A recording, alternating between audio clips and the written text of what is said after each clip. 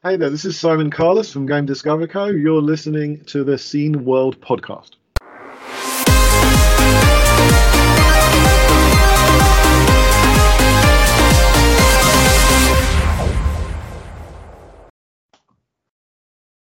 So, we have a little prize giving for you. We are giving away one copy of David Pleasant's new book, Commodore the Inside Story, the German edition. So, send an email to remute@sceneworld.org and you will shuffle and select somebody, I guess. Yeah, of course. Yeah. So, well, now let's continue with the news section. With All right. AJ and me. Hey all, it's the Scene World podcast. In a minute, we are talking with, well, actually, no, I'm AJ, that's Jörg. We messed up that intro, but that's okay. Never mind. Yeah, got a quick news section. I don't have any news because I just couldn't find any. But Jörg found some, so. Yeah, sure. Well, let's see how quick it will be. Well, first of all, there's an article that's referring to a blog post from Ron Gilbert, he being pissed in his blog post about fans being pissed of Monkey Island, the new one coming this year from him, having a new graphic style they don't concur with. His blog post basically says, I'm not doing the game to make you a favor. I'm doing the game I wanted, the way I want it to be. Yeah, I thought that the Monkey Island series really, like the graphic style, really was the best in Monkey Island 3, because it was like a cartoon, almost like the graphic style hit like the perfect thing. And then they went 3D. Monkey Island 3 is very controversial. Some people hate the graphic style. I like the modern comic. Yeah, so do I. graphics. So do I. Yes. But then they went and then they went 3D like everything else did. Yeah, with the Telltale. Well, no, not even before that. Monkey Island 4 was, on the PlayStation was 3D. That is Monkey Island 4 from Telltale. No, it's not. Monkey Island 4 Escape from Monkey Island is a different game. Okay. Was there 5? I thought there were 4 there Monkey were. Islands. There were. Actually, well, I don't know how many there were because the Tales of Monkey Island was Telltale games, and but this Telltale games had 5 seasons. Right. Yeah. But it was still one game. Okay. So yeah, and then there were 3, and not to. No, there were 4. Yeah. I'm telling you, there were 4. No, look up Monkey Island 4, Escape from Monkey Island. It was done. He wasn't involved in it. Ron Gilbert was not involved in the game. But okay, here we go. Put it out. Monkey Island 1, Monkey Island 2, The Curse of Monkey Island 3. Okay. Escape from Monkey Island, okay, 4. Okay. And then, okay, you're right. And then Return to Monkey Island was the 5th. Okay, so there were 5. So Return to Monkey Island is the 6th then. Yes. And not to, like I said, not to shit on the 4th Monkey Island, because I didn't like the graphics because they were the 3D. I think it was PlayStation 2 or something. It wasn't the best. It was, everybody was doing 3D. Everyone, that's just the way all games were going. But it kind of didn't follow the graphic style that had been established in the first 3 games. Well, okay, so that Escape from Monkey Island was great soundtrack, though. Amazing soundtrack, amazing voice acting, and it is a good game. It is a fun game. I played it, and it was enjoyable. It's just it is from LucasArts. Yes, it is. So the Telltale one was the 5th one. Yes. I have not played the Telltale Games version yet. I'm actually playing Tales of Monkey Island, so the 4th one now, and then so I'm catching up with the 4th and 5th. Yeah. I haven't played that yet. I want to because I love Monkey Island, but I never got around to it. But maybe I can now. Well, I got the collection. Yeah. They still sell. Did Telltale Games? Did they die? Did they go under? They did go under and were recreated. Oh, okay. A few years later. So you can still get the game. Yes. Okay. Beautiful. Yeah, except Guardians of the Galaxy and Minecraft Story Mode. Okay. Those two games returned to their original copyright holder, which in case of the Guardians of the Galaxy was Marvel, obviously, and Minecraft Story returned to Microsoft, and they both decided to not republish them. Yeah. After Telltale Games died, those two games are officially delisted everywhere, so pretty hard to get. Okay, well, and now you would say, okay, get a physical release. Yeah, but on the media, when you get a physical release, there's only the first episode of the first season. Yeah, right. And the same when you get season 2, it's just the first episode of the season 2. And all the other seasons are download content. Yes, right. But since all the servers are down, yeah, you can't do anything. The only way getting it is Steam, because Valve never removes the downloads from the server. But while you can get it for the first season, you can't get any code for the second season anymore. Well, you only have the gray, not so legal options to play these two games. So Tales of the Monkey Island, actually, so the Telltale game also is part of the collection that were released in limited run last year. And I made a blog post about it, and we mentioned it in our news section some episodes before. So yes, that's and you can get the whole Monkey Island collection on Steam officially. Right. So cool. Awesome. That's good. So when it returns to Disney, it returned to Disney, they decided to republish it. Right. Good so on them. Damn you, good Microsoft and Marvel, make the other Telltale games available again too, please. Yeah. And good on you, Disney, for republishing them. Which is nice, because we had an interview with Ron Gilbert, and he said he totally thinks that Disney will not do anything with any of those licenses anymore. Yeah, right. So it's a surprise. It was a surprise for Ron Gilbert himself that Disney decided, like, hey, we will go into games again. And as we mentioned a few podcast episodes, news sections before, Disney actually decided to offer a collection on Steam where you can get all the past Disney games before they took over Lucasfilm Games, LucasArts. So now you can get all the games from 2010, 2011 that Disney published. Yeah. So that means they are totally into the game industry again, which is nice. Awesome. Because as we know, when they took over Lucasfilm, they totally went into movies only and totally stopped their video game business. Yeah. So it's nice that they resume that.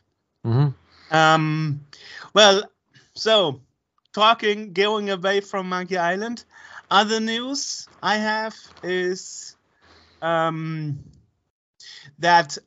on the May 4th, because May the 4th, it's Star Wars Day. Star Wars Day, exactly. Empire Strikes Back has been released. And despite an article from Gaming Retro says it's actually a conversion of the Atari 2600 game, there was actually a preview on the Commodore 64 from 87 of the game, a playable that they never completed. So we will link to that as well, because you can still download it from GameBase. But anyway, this new version is wonderful. I can only suggest you to download it for free. It's really worth it. Cool. Other news also, Piepacker, we had them as an interview. They renamed themselves now. They are called Jam. I liked Piepacker better. Jam, just like, Jam. My first MP3 player was a Jam P3. Yeah, well, Piepacker has nothing to do with gaming, and Jam is more like I'm just a jam, a nice time. So anyway, under jam.gg, you can now find Piepacker. I liked Piepacker better still. It was unique and made you go, what the hell? Made you go, what the hell is this? And then you look at it, and then you find out Jam is just going to be like, I'm not even going to think twice. I'm going to see Jam. I'm going to be like, it's either food or it's some nonsense that I don't care about. Could also be traffic jam. Yeah, right. I disagree with their decision to change that, but whatever. Well, you have. I guess you have to write him and remind him. Anyway, there are new photos of the Unithor joystick. Okay. That we will have an episode about soon. Yes. On Facebook.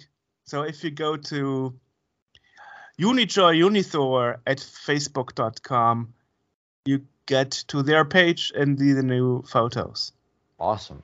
Yeah, well, I do have one little piece of news, actually, and it's not, I don't know where to link to it or anything. I'll figure that out down the road. But I wanted to show you that someone posted that Trends Electronic GmbH is putting together and sending out the first batch of Mega 65s. Nice. So you can place orders, and you'll be in for the second batch, because I guess the first is all sold out, and nice. it ultimately comes out to about 700 something euros. Yeah, GmbH means just limited. Yeah, but it's just, it's still pretty expensive. You didn't listen to me. Yeah. GmbH is not part of the company name. It just means limited. Yeah. But either way, it's a they're actively shipping them out. It's 700 something euros, which is a bit expensive for it. Mega 65 team, I would still appreciate a free demo version if you'd like me to review it. I'm down with that. Contact us and I'll get you my address. Retro Games Limited they sent me a C64 Mini. I mean, come on. Yeah, but that's not 700 euros. No, but But we're Cineworld, y'all. Yeah. Yeah. Anyway, the unfortunately also some sad news. The co-founder of Ocean Software, David Ward, has died at age 75. He co-founded Ocean Software in 1983. Yeah. Far too young. 70s or not. Yeah. No. 75? Yeah. 75 in this day and age is, I feel like is still a little bit young. Maybe it's because I'm getting older. So 75 it ain't looking that old anymore. Yeah, well, in the last 2 years, a lot of people died in 70 and up because of the pandemic, mainly. And up, yes. Yeah. To me, like 80s is when you should be going. If you're gonna go 80s and 90s, I 70s, that's a little early still. But that's probably just me wanting to live into my 80s and 90s. Yeah, well, and last but not least, Hans Eppisch is no longer the European president of Intellivision. Oh, poor Intellivision. Yeah. So do you think the Amico's coming out? Did I pre-order it? I don't believe you did. I didn't. Yeah, it's Let's me be honest. When we had our last panel in the last Gamescom, right? mhm. And Tommy Tellerico told me he's no longer targeting retro, Mhm. and Earthworm Jim is no longer the killer app for the console. I was like, okay, that's very difficult to sell it. Yeah. Otherwise, because every console so far that has been released, including the Game Boy, had a killer app. Mhm. The Atari VCS had Pong. The Game Boy had Tetris. Yeah. In some regions it was Super Mario Land instead, right? Mhm. Here in Germany, the NES had the triple cartridge. So Nintendo World Cup Soccer, Tetris, and Super Mario Bros. USA. We had Mario Brothers, Super Mario Brothers, and Duck Hunt. Exactly. Or the robot. Yes, that's the one I had. That was a second option. Yeah. And I believe the Gyromite. Exactly. So and even the PlayStation, I remember everybody was after Destruction Derby and stuff, and so as a console you need a killer app, and clearly for the Intellivision it was Earthworm Jim. I get the feeling from talking to these guys that their heart was in the right place. They really wanted to make this thing work, and it's tough to bring something to market like that. It's tough to bring a new console that is flooded to a market that's flooded with consoles. And you've got your PlayStation, Xbox. That's pretty much like those are your main consoles. How do you break that? How do you make something that's gonna break that ecosystem and I said, be successful? It's my difficult. answer is having an exclusive title. That's Right. a killer app, Yes. Yeah. and that's working for all the new consoles. Not like the Evercade suddenly appeared, and Right. hey, it was a Right. success, Yeah. And now I think it's called a Playmate, the new console. Right. That so every console so far had a reason why, as a customer, you would want it. Right. So in the first panel, when we first had the interview with Tommy Tellerico, he told us, and we got this trailer, that Earthworm Jim will be a launching title. So, and this way we will target the retro fans. Mm-hmm. And to tell a magazine like Scene World in a second panel coming the year after, we no longer target. Yeah, we changed our mind on that. Sorry, and guys. we no longer think as Earthworm Jim being our launching title. I was like, what? You're not in camera. If you want to just move over a little bit, there you go. Okay. It's weird because in my preview I'm still on camera. Oh, okay. Well, now you are, but. So anyway, so. Yeah. So I mean, yeah, that is. That was my feeling. That's problematic. Yeah. I don't know what led them to change their minds, but it went downhill from this point on. It's like Nintendo making a last second or Sega making a last second decision saying Sonic is no longer our killer app, right? No longer our mascot, Yeah. It's the same with Amico saying, Right. "No, Earthworm Jim, we are not interested in that anymore." I'm like, Right. what? Right. Yeah. Telling you that, and this is, and the person who's telling you this is the composer of the music of Earthworm Jim. Mm-hmm. The person who should know the value of the game series Earthworm Jim the best. Right. Exactly. So exactly. I don't know what happened there. I don't know if he had problems and they revoked the license given to Amico. I have no idea. But from that point it went downhill because I mean, hey, target the casual gamer by all means. But then you have 2 target groups. That's better than one. Right, exactly. Yes. Yeah. So this is my feeling about it. Yeah, anyway. We'll see so good luck to Tommy and Hans to their new endeavors. Yeah. As Tommy already announced, kind of, he's going back classically video games live concerts. That's his thing now.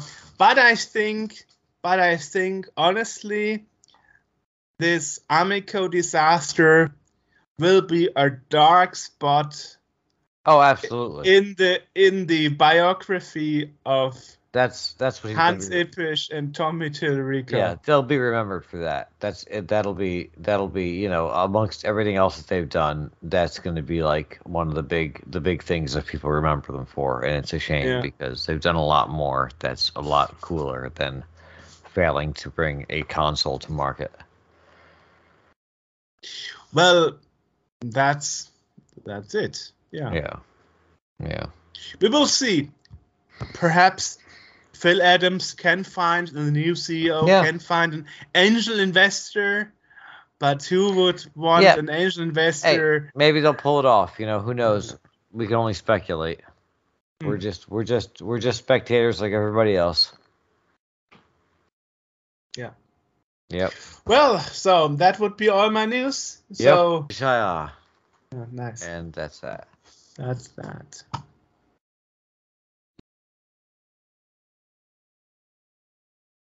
All right. Okay, started. Nice. So, today we have another podcast interview, and we are welcoming back David Pleasance. Hello, David. Hi, David. Hello, gentlemen. Lovely to be here, and hello to the audience, wherever you are in the world. And with us today is Dennis, our PR man, who is helping me with moderating this. So thanks for being with me. Right, and today we actually want to talk about something German, and that is a translation of your recent book into German. So perhaps let's start about that. I mean, most people, David, know you for being, for having been the marketing director of Commodore, and also in the later days being the CEO of Commodore UK. But recently you did some books and also a Blu-ray. And so let's talk about why do you translate your book into German, and what is that all about? Okay, yes, of course. I think the best thing I can do to start with is to just give a quick overview of my career at Commodore. Sure. Because it's a lot of people probably don't really understand. I was with Commodore 12 and a half years. And I think, to be honest with you, had they not gone bankrupt, I'd probably still be there. It was the most incredible company to work for, even though there were a lot of things that went wrong. Anyway, my history with Commodore is really quite interesting because I've been living in Australia, and I've been doing sales and marketing into the retail market for several years. My most recent position in Australia was I was sales manager for Pioneer Electronics, the car and home stereo people. Anyway, when we decided to returned back to the UK because we had our first child by then. My son Marcel was about a year and a half old, and we decided to come back to the UK for him more than anything else. And we had a couple of weeks holiday on our way back, and then I spent the next 7 weeks traveling the world because I wanted to see what was going to be the next big thing, yeah. And it was pretty obvious in my 7 weeks of traveling, I went all over the world, that clearly that the computer was going to be, you know, the next thing, and probably home computing. But this is in 1983, okay? So when I got back to the UK, remember there's no internet at this stage. So all the jobs that were available were advertised in the newspapers. In the UK, it's always Thursdays, and Sunday papers had all the jobs in. So I started scouring the newspapers for anything with the word computing in it, bearing in mind that I knew nothing whatsoever about computing. But I thought, if I don't put myself out there, then I won't get an opportunity. So anyway, I remember finding this particular job, and it was I think it was computer services of some sort. And it was an agency, a recruitment agency in London. And I got on the phone to them, and it took me about 40 minutes to even get them to give me an interview, because I clearly wasn't really qualified. But I'm a good salesman. So anyway, I remember very clearly arriving at this building. And as I arrived there was a lady living, and I remember holding the door open for her. It's just so one of those things that I just remembered.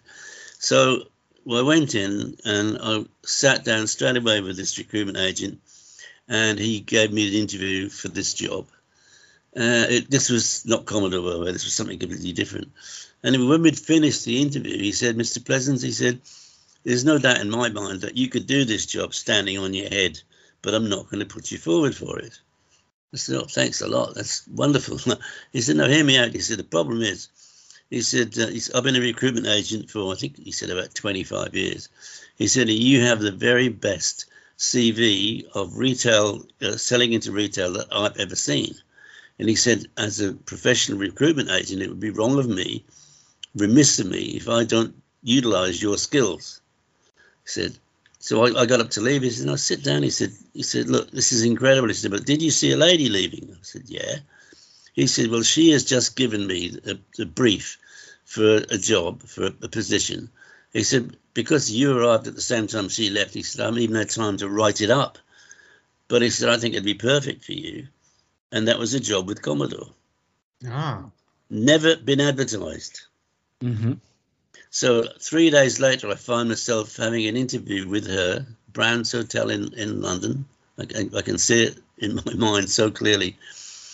And because apparently when she went there, they didn't know whether they needed to get somebody who was a computer specialist who knew nothing about retail, or a retail specialist that knew nothing about computers.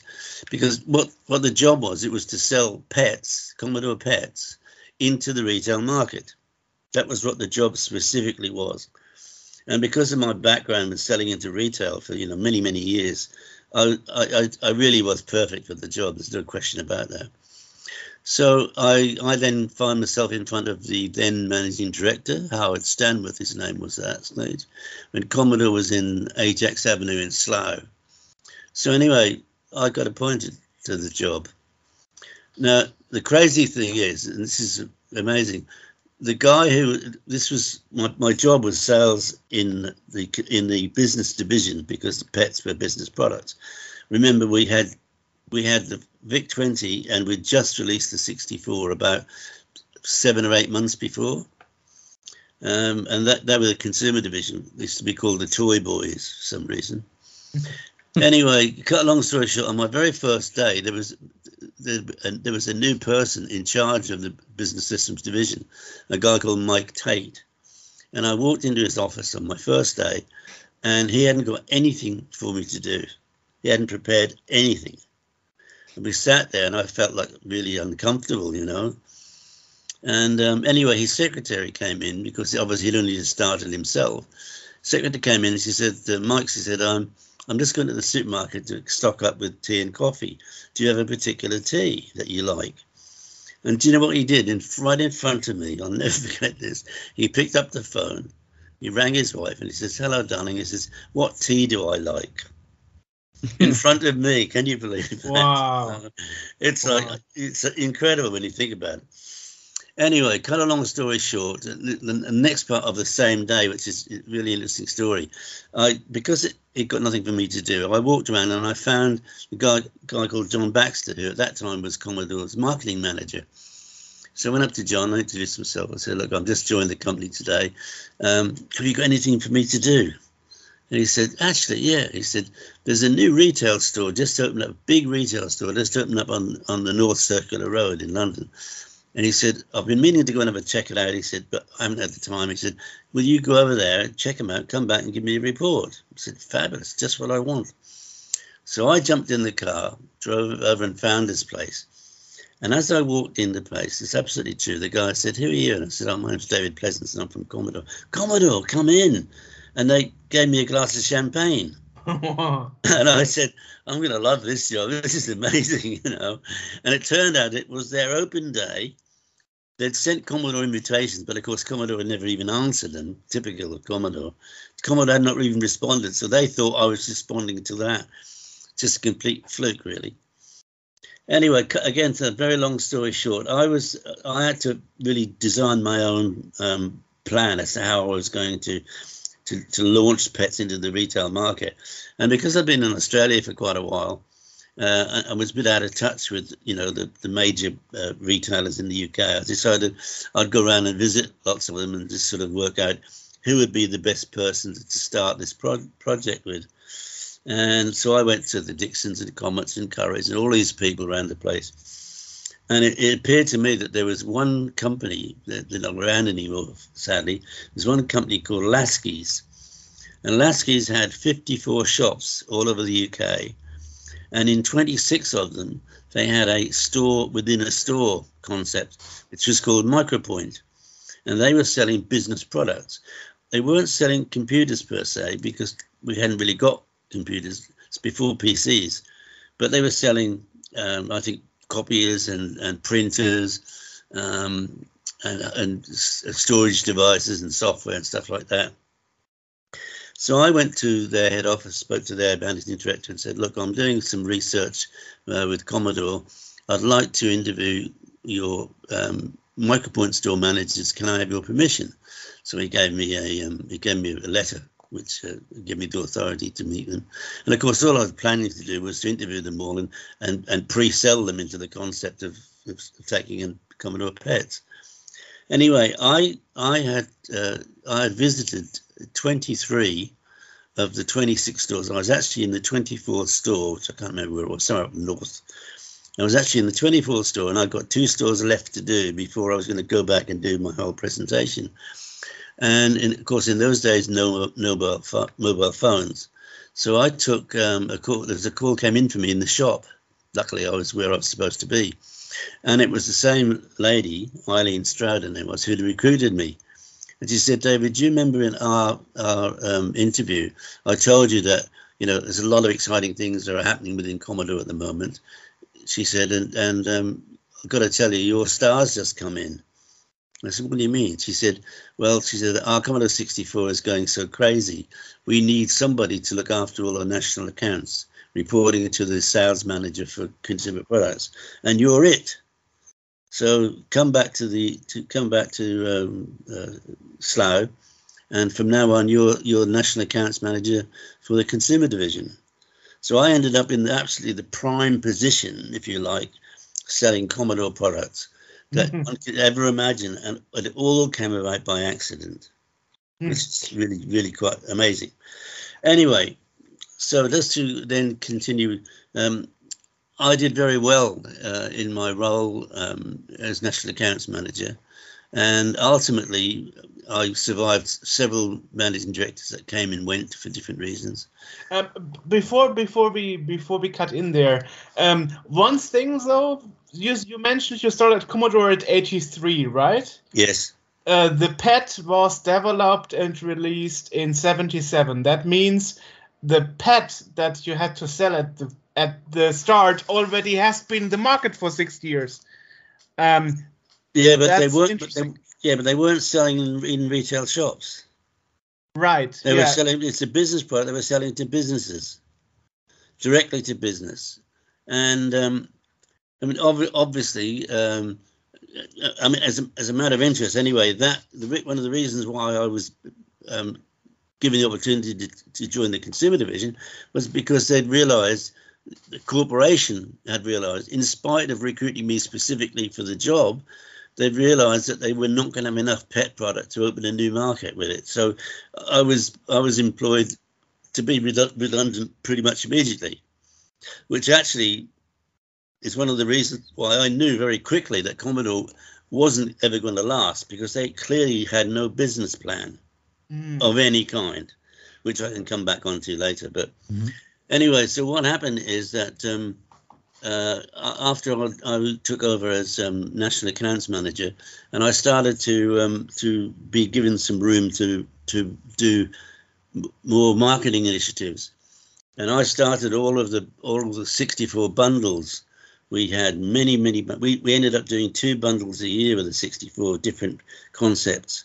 For example, one of them was called the Light Fantastic Pack, and we had in a light gun, and that was the first of its kind in the pack. Then I did this thing called the Connoisseur Collection, and we had in it, as far as I'm aware, the world's first mouse. We had a Japanese product called Neos Mouse and Cheese. It was an art package. And so the bottom line is that we were really selling 64s, extremely well in big volumes. Then came the Amiga 500, which of course came into my side of the business, and that's when I came up with the concept of the Batman pack, which absolutely took off and raised the Amiga 500's profile hugely. Anyway, the bottom line is that in 1989, I was made sales and marketing director of the UK as a direct result of all of the work with the 64s and the 500 pack. Now, at that moment in time, my managing director was a guy called Steve Franklin, who was a young guy. And of course, he was basking in the glory of all the work that I'd done. Mind you, he and I worked very closely together. He gave me the opportunity to do it. But I just knew that there's no way I could take over from him, because he was, doing such a good job when he was a young guy. So the opportunity arose. There was a vacancy for the general manager of Commodore Electronics Limited, which was the holding company for the whole group of Commodore businesses. And they were based in Basel, in Switzerland, in a particular canton called Aisch. And I applied for and got that job. So I became a general manager. And I was responsible for 35 countries. Countries where Commodore did not have an operating office. And that, for me, was the most perfect job in the world, because I'm a hunter. I'm a real hunter. I like to start with nothing and get out there and make business happen. That's how I am. I'm not a farmer like some people who are really good farmers that can keep a business going. Anyway, so I was there 2 years. And then I was given a wish that I'd had for a long time. I wanted to get into the US office. Sales office, because they were doing such a lousy job. In fact, we used to call Commodore Inc. Sales prevention officers, because they were so bad, It's interesting. I mean, I made a couple of interviews with Dave Dave Haney. Yes, and he to support you, he said he never saw good advertisement in his own country. He said so he totally backs you up in the statement that selling in USA was horrible. Yeah, it was, and there's good reasons for it. I mean, the first reason was, and I think it's good that the audience understand this, is that when the 64 was released, it was doing very well in the US, and Commodore opened up lots and lots of dealers, small dealers, big dealers, and so on and so forth, and they were doing quite well. And then what happened was that one of their big major accounts, Kmart, decided that they were going to use the Commodore 64 as a lost leader line. And what that means is that they were buying it for $98 and selling it for $99. And the concept of that was that people would come in and buy their 64 from them, and at the same time they would sell them the C2N, they'd sell them hard drives and software and joysticks and all of that, all at full margin. Anyway, because the moment you do that, if you let them continue doing that, everybody else will say, I'm not going to stock it anymore. I can't make any money out of it. I'm paying $98 for it. I've got to sell it for $140, $150. Otherwise, I'm losing money. So instead of Commodore, although of course it's illegal, instead of Commodore sorting Kmart out, and there are ways to do that, which I can come back on to shortly, instead of them stopping them from selling it for $99, they just said, oh, look, we're selling as many as we can get through Kmart, so why bother? So they lost all of their distribution other than Kmart. Wow. Right, which is a complete ridiculous thing to do. What you do, just out of interest, I said it's illegal, you're not supposed to do it, they call it price maintenance. You just go to the head of the buyer at Kmart and you say, look, I'm really sorry, I've run out of stock. I haven't got enough stock. And then you just dry them up so they can't keep doing what you're doing. And then you maintain your distribution channels everywhere else. Right? I had the same thing in the UK with a company called Toys R Us, which were, I think that they've gone bust now, but they were a international company. And the guy who was the head of Toys R Us in the UK, he used to discount my product. I went to see him and I told him that I'm really sorry, I've run out of stock. And then he gave me his absolute personal word that they wouldn't discount it again. So I let him have some more, and then he did discount it again. So I just shut him off completely. But what I'm saying to you, that is why Commodore, for a long time, and especially when they had the 500 coming, they had no market for it because they're pissed off. Because of course, what happened to Kmart is that along comes Sega saying, you know that product you're selling for $99 and not making any money. Well, how about you sell ours and you're making money because ours is $99 retail. So of course they dropped Commodore like a ton of bricks, you know. Anyway, that was the first reason why the US company wasn't doing well. And then when I went there in January of 1990, and the first thing I did, and this is interesting, the first thing I did when I walked into Westchester was to go and see all the engineers, because I've always believed that without engineers, we don't have a business. So I went to see them, and get this. Imagine my surprise. There were seven Amiga engineers. And in the same building, there were 40 PC engineers. 40 of them. This is in 1990. Sorry, 1992, this was when nobody made their own PCs in 92. They were coming out of the Far East in huge numbers, really, really cheap. And all you do is you just get something with your badge on it, and you design the front of the bezel of the things that look, it's your product. You know why you do it yourself. And it turns out that Mediali had just hired a new head of engineering, a guy called Bill Sidness, and he had come from IBM, and his claim to fame was that he was responsible for the IBM PC Junior, which is considered the biggest flop in computing history. Oh, ever. Yes, I know that. Oh. Yeah. Right. Anyway, what had happened was that when he joined Commodore, he gave jobs to 40 of his mates at Commodore. Now, can you imagine that, how ridiculous that is? It's completely ridiculous. Anyway, so I have a meeting with all my team. I've got a team. I had 4 salespeople and 3 marketing people at my team. Really, really good people. I sat them down for the very first time ever, and I said, right, all I want from you people is the truth. No bullshit, no, lies. Don't make up things that you think I want to hear. I want to know the truth. What's going on? And I said, okay. I said, you guys are not selling anything. Why aren't you selling anything? Well, David, they said, we're not allowed to. I said, what do you mean you're not allowed to? We're not allowed to. We've been told we can't sell anything to any of our customers. Why? We don't know. I said, well, don't you think you should have asked? Well, either way, they said, we don't know, but we're not allowed to sell anything. I said, okay, I need to get to the bottom of this. So I said to my guy, I said, right, Steve Salas was one of the guys said, Steve, I'm going to work with you next week. I want you to make some appointments. I'm going to go and see the customers. We get to the bottom of this. And then the other guy, the week after, you the week after. My very first appointment in the US was Sears. Remember it like it was yesterday, the 14th floor of their Chicago building. I'm sat around a boardroom with Steve, my guy, and there was about 12 people from Sears all around this boardroom table. So I introduced myself, told them about my background, and and I said, look, I'm here to try to get to end up doing some business with you guys, because we should be doing a lot of business, and for some reason we're not. And I said, all I ask of you, gentlemen, is just please, would you be honest with me? Yeah, okay. And I said, can I start by saying the reason was that nobody had paid their bills. That's why our guys weren't allowed. But they hadn't been told. Nobody had paid their bills. So I said, would you mind telling me why you're not paying your bill? And they said, it's obvious, Mr. Pleasance. We're just waiting for you to take all our stock back.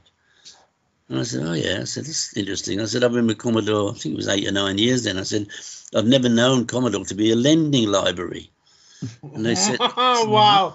Right? So to put this into perspective, so there had been agreement, whatever isn't sold, Commodore has to take back or something. Well, yes, what they did is they pushed a piece of paper across the boardroom table to me. And it was a piece of paper, and it was signed by Jim Dion, who was the president of Commodore Inc., the sales division, not the worldwide company, that's Mediali. This is Jim Dion. And it was signed by him, and it was sale or return agreement. Wow. Right? Okay. Which we never did. But guess what product it was? The Commodore 64? No. Or the Amiga? No. No. It was the CD-TV. Oh. Now, can you imagine a company like Sears selling the CD-TV? I mean, our professional dealers had trouble selling it because it was too advanced. It was very complicated to use. There's no way on God's earth that those big retail groups like Sears and Best Buy and all these people, they couldn't sell it. And so what had happened is that Jim Dion had stitched them all up with this product on a sale or return agreement. He hadn't told Mediali he'd sold it on sale or return. All he'd done is at the end of that quarter, he put his claim in for his commission and his bonus and got paid when we hadn't been paid for the goods. So that had stopped us point blank from selling anything into the US market. Now, that absolutely caught me out because I was not prepared for that. We didn't do sale or return. I never knew anybody who did sale or return because that's not a sale under anybody's auspices. So I'm caught out for a little bit. And then I had to think really quickly on my feet and I said, look, guys, I said, the truth of the matter is you should never, ever have been sold that. No way on God's earth should you have been sold that product because it's very difficult to sell. And with respect to your staff are not capable of selling that product. It was destined to fail. So I said, what you should be selling the Amiga 500 because in Europe we're selling it hand over fist. Everywhere's doing really, really well with it. It's the perfect product for you. So I said, anyway, I gave you my word I would honour, and I will honour. I will take back that stock. It's in writing. I can't do anything about it. I've got to do it. I said, but in all honesty, gentlemen, I need your help. I said, I don't really want to start my career in the US with a very big negative on my books through no fault of my own. I said, I really believe that you should be selling the 500. So how about you give me an order to the same value of 500s as I'm taking back in CD-TVs so that there is no negative there. And if you do that, I will give Sears your own pack. I'll develop your own pack, which is what they did. And so I managed to get out of all of these. I was right across the whole of the US had been stuffed with these bloody machines. And now at the quarter end, I should have been at a general manager meeting in Mediali's office in New York with Jim Dion. But I was on holiday. I got my sons over from the UK and we were on holiday. Anyway, Mediali rang me up. I used to have a boat down at Rehoboth Beach, about an hour and a half from Westchester, and I kept a boat down there, and I used to go down most weekends, and I had my sons down there. And Mediali rang me up. He was fuming. what's all this? Everything, all these trade, taking all this bloody product, blah, blah, blah. And I said, Maddie, what are you asking me for? So, what do you mean what I'm asking you for? I said, no, I said, ask Jim Dion to hand you the envelope I gave him to give to you, which he did. And of course, inside the envelope was copies of every letter of sale or agreement that Jim Dion had put out there. And I said, this is why I've taken them back. We have no option. You can't expect to trade with any business giving them a letter from the president that you don't honour. And I said, so, but what I have done is I've sold them all 500s. And so now we are back trading again. That's as much as I can do. Now, I would have loved to have been on the fly on the wall after he hung up from me. But that's to give you an example of the reasons why the US was never very good. They just weren't commercial. They weren't thinking. Business is all about collaboration. It's about win-win-win. You know, if you're a manufacturer and you've got a distributor and then you've got a retail store, it's got to be win-win for everybody. Otherwise, somebody's going to lose out. And I've always believed that business has got to be, you know, collaboration where everybody benefits from. And if all you do is to stitch somebody up with sale or return that you know they're not going to be able to sell, and then you don't even have the guts to tell your boss that you haven't actually sold it, it's there on sale or return. I mean, what that proved to me was that Commodore never had a business plan, and they also never had proper auditing, not external auditing, because they would have known that all of these sales that were recorded for the quarter end, but there's no money in the bank to support it. You should have known that. So it was no wonder Commodore never really knew its own financial position because people were lying. And the worse than America, the worst one of all was the general manager of Commodore Netherlands, Bernard van Tienen. He's dead now, so but I would say the same thing whether he was alive or not. He used to brag to us whenever we had a general manager's meeting, and probably once a month. He used to brag to us every quarter. He said when he had not achieved his forecast, and he never did, he would invent invoices and he would send product on a truck, send it away on a journey for 3 or 4 days. So at the end of the quarter, he recorded the sale, and at the beginning of the next quarter, it came back into stock again. Every quarter without fail. Now, just to show how crooked he was, and he was one of the people who joined Eskom. And he was one of the senior people in Eskom. So it gives you an idea of the standard and ethics of Eskom. And they've got crooks working for them. You know, you can't wonder at all the mistakes that they made. Yeah, and as we all know, Eskom didn't end well either. So, well, that was the reason for the new book, which is the Call from Vultures to Vampires. And what I've done is done a lot of research with actually co-authored with Trevor Dickinson, who's already had a lot of research. And what we've done is we cover what happened to all of the assets, the trademarks, the logos, the patents and IPs of all Commodore's stuff and Amiga stuff since Eskom bought it. And so that story starts from the day in the court when Eskom won the auction. I was actually there in that courtroom when that happened, and then we trace it through about who got what they developed, what got produced, and so on and so forth. And it's absolutely amazing, the story. In fact, the problem that we had was that we found so much information that hardly anybody knew about. We had to turn this Vultures of Vampires into 2 volumes because there's just so much stuff in there. Volume 1 is already out. That came out a couple of months ago, and that's 380 pages. And Volume 2, which we're just finishing off at the moment, it's going to be another 300. It might even be more than 380 pages, which is a bit of a problem. But anyway, the point that what I'm trying to make is that it was sad that somebody like Eskom, who had their structure was built on people who weren't particularly honest, and that to me is like a real tragedy. And a good example of that was Petro Zychenko. He's been the biggest liar that you can ever imagine, because I've never read his book because his book was only in German, but I've been told that, and I know he always said that he was responsible for the sales of all of the products throughout Europe. And that is an absolute and utter lie. He never sold anything. His job was product logistics.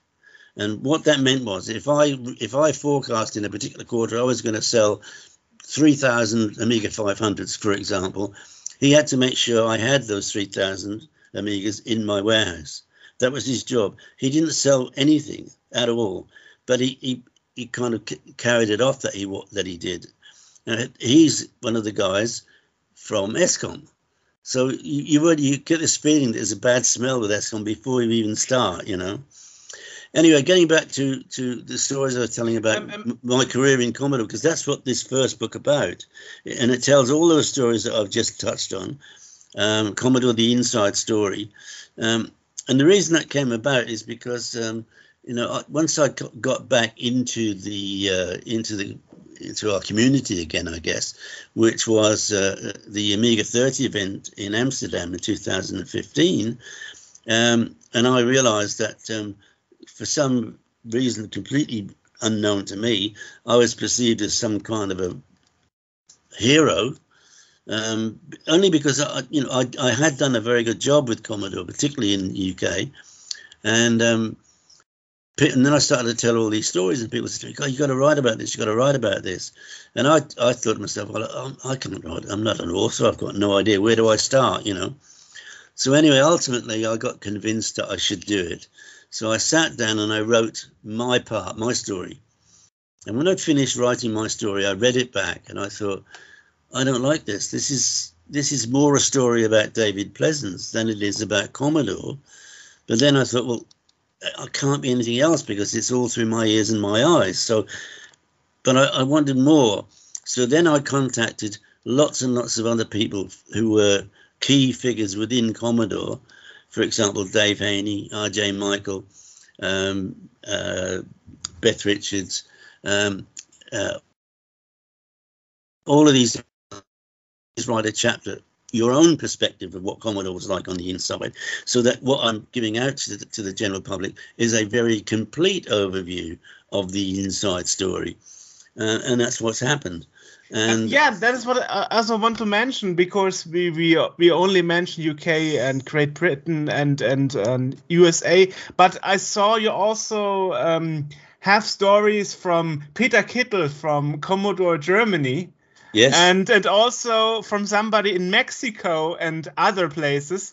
So that's super interesting because it shows the picture from their side of the globe when it comes to Commodore. Yes, absolutely.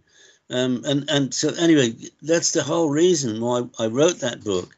But it also seems to me that there are a large number of people in Germany, Germany was second to the UK in actual volume. It was always kind of it was kind of a battle between Germany and UK who sold the most, and I guess that what Miriali did is he played us one off against each other to see who would do the most. It wasn't until I went and had a look at all of the figures when Colin and I did our due diligence because we wanted to buy the whole thing. Then I realised that we'd actually outsold Germany for quite a long time, not by an awful lot. But the point I'm trying to make is that, you know, German market was very, very buoyant, and it today is still very buoyant. But there are a lot of people in Germany who naturally you can't read English. You can't read it in an in-depth enough way to get the benefit of something like a book of this caliber, which has all of these interesting stories in. So that's why I've gone to the trouble and had the book translated.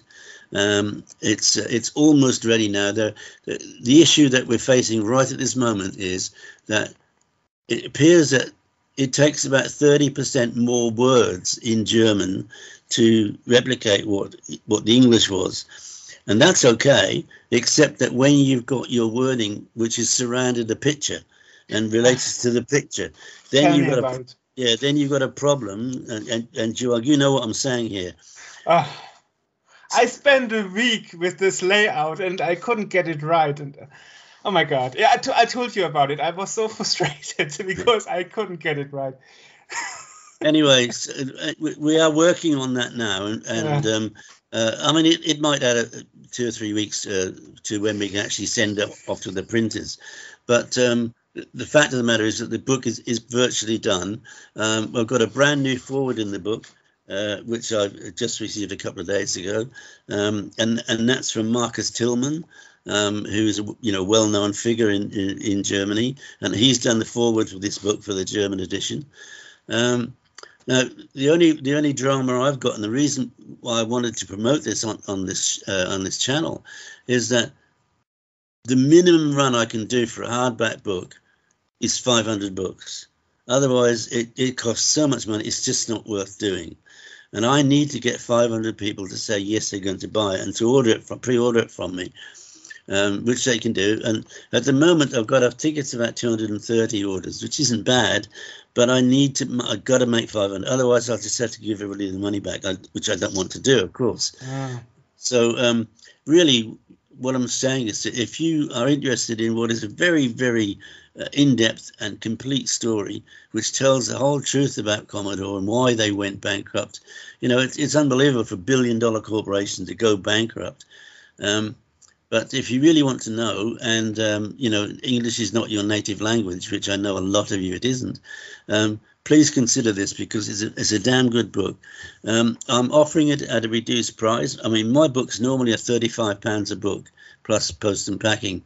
I'm doing this German version for £26, plus post and packing, and that's on my website, the www.davidpleasance.com.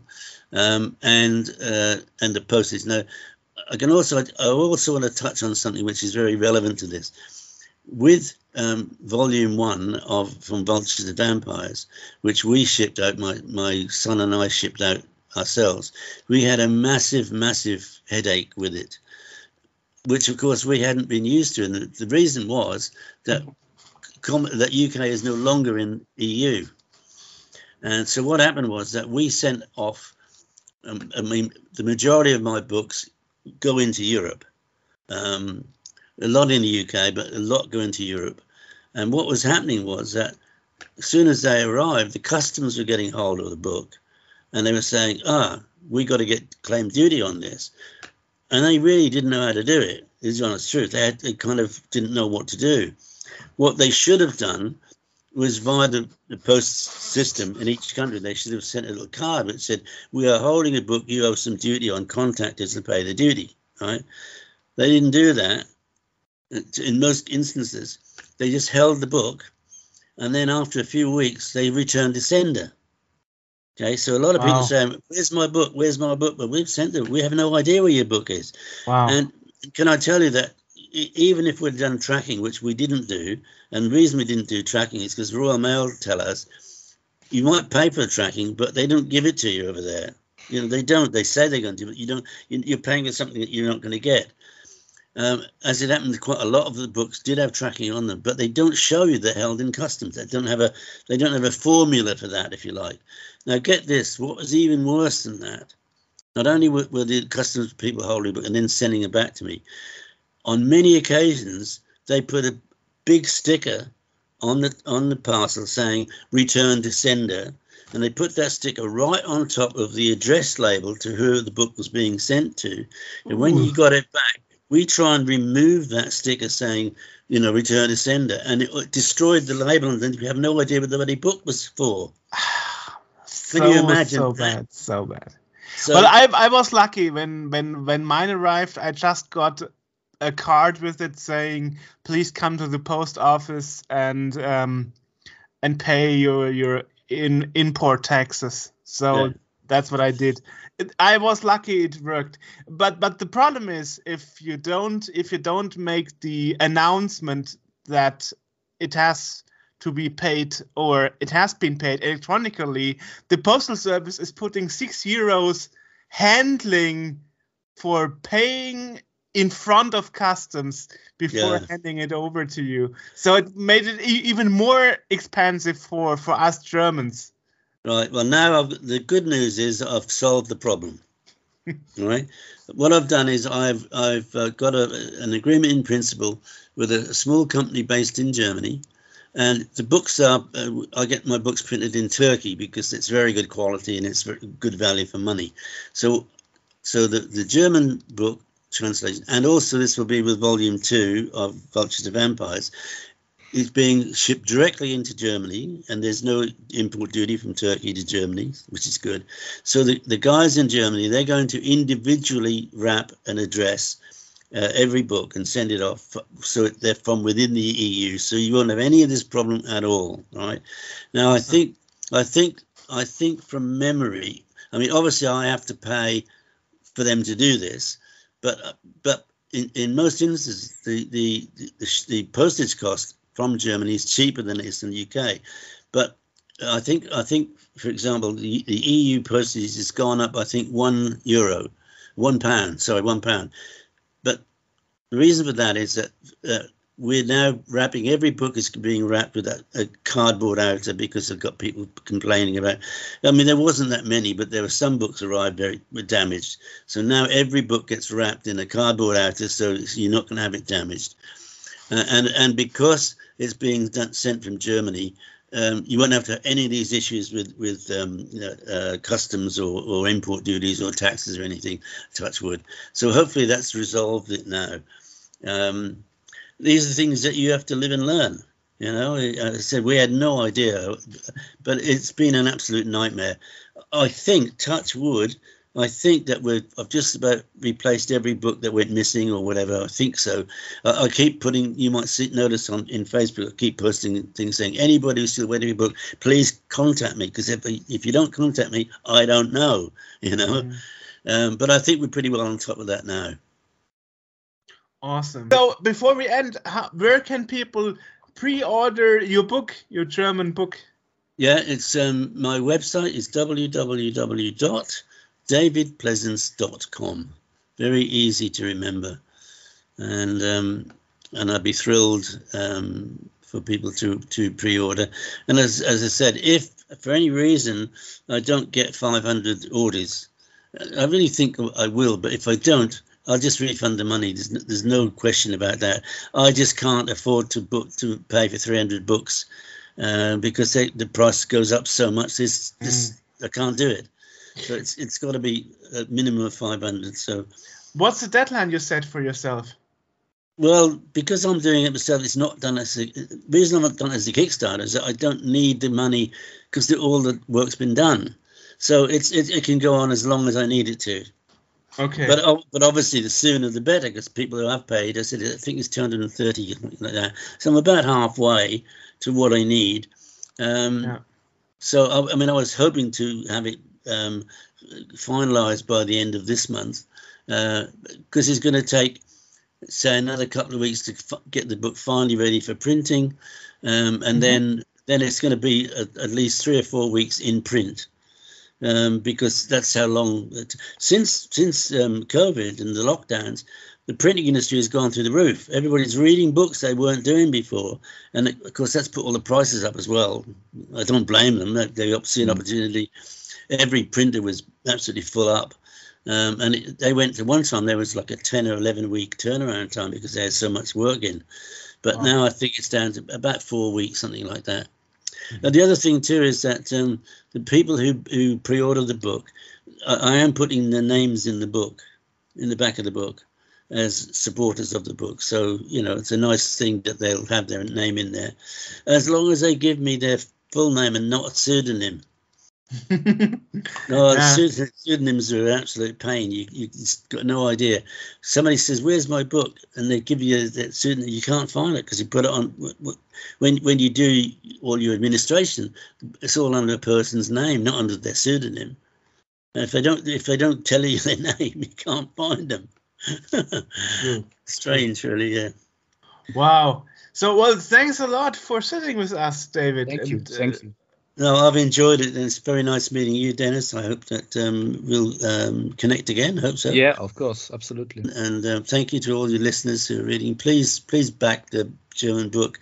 It's done especially for you. So, and I do know that you'll be very pleased with the content of the book. It's a very, very good read, and there's lots of people will tell you that it is a good read. So Please I come. can confirm. I saw the contents of the book. Mhm. I can confirm. Yeah. Fantastic. Gentlemen, thanks again. Stay safe, everybody. Safe God too. bless. God bless all. Yeah. Thank you. You too. Bye Okay. bye. Bye-bye. Bye. Bye-bye.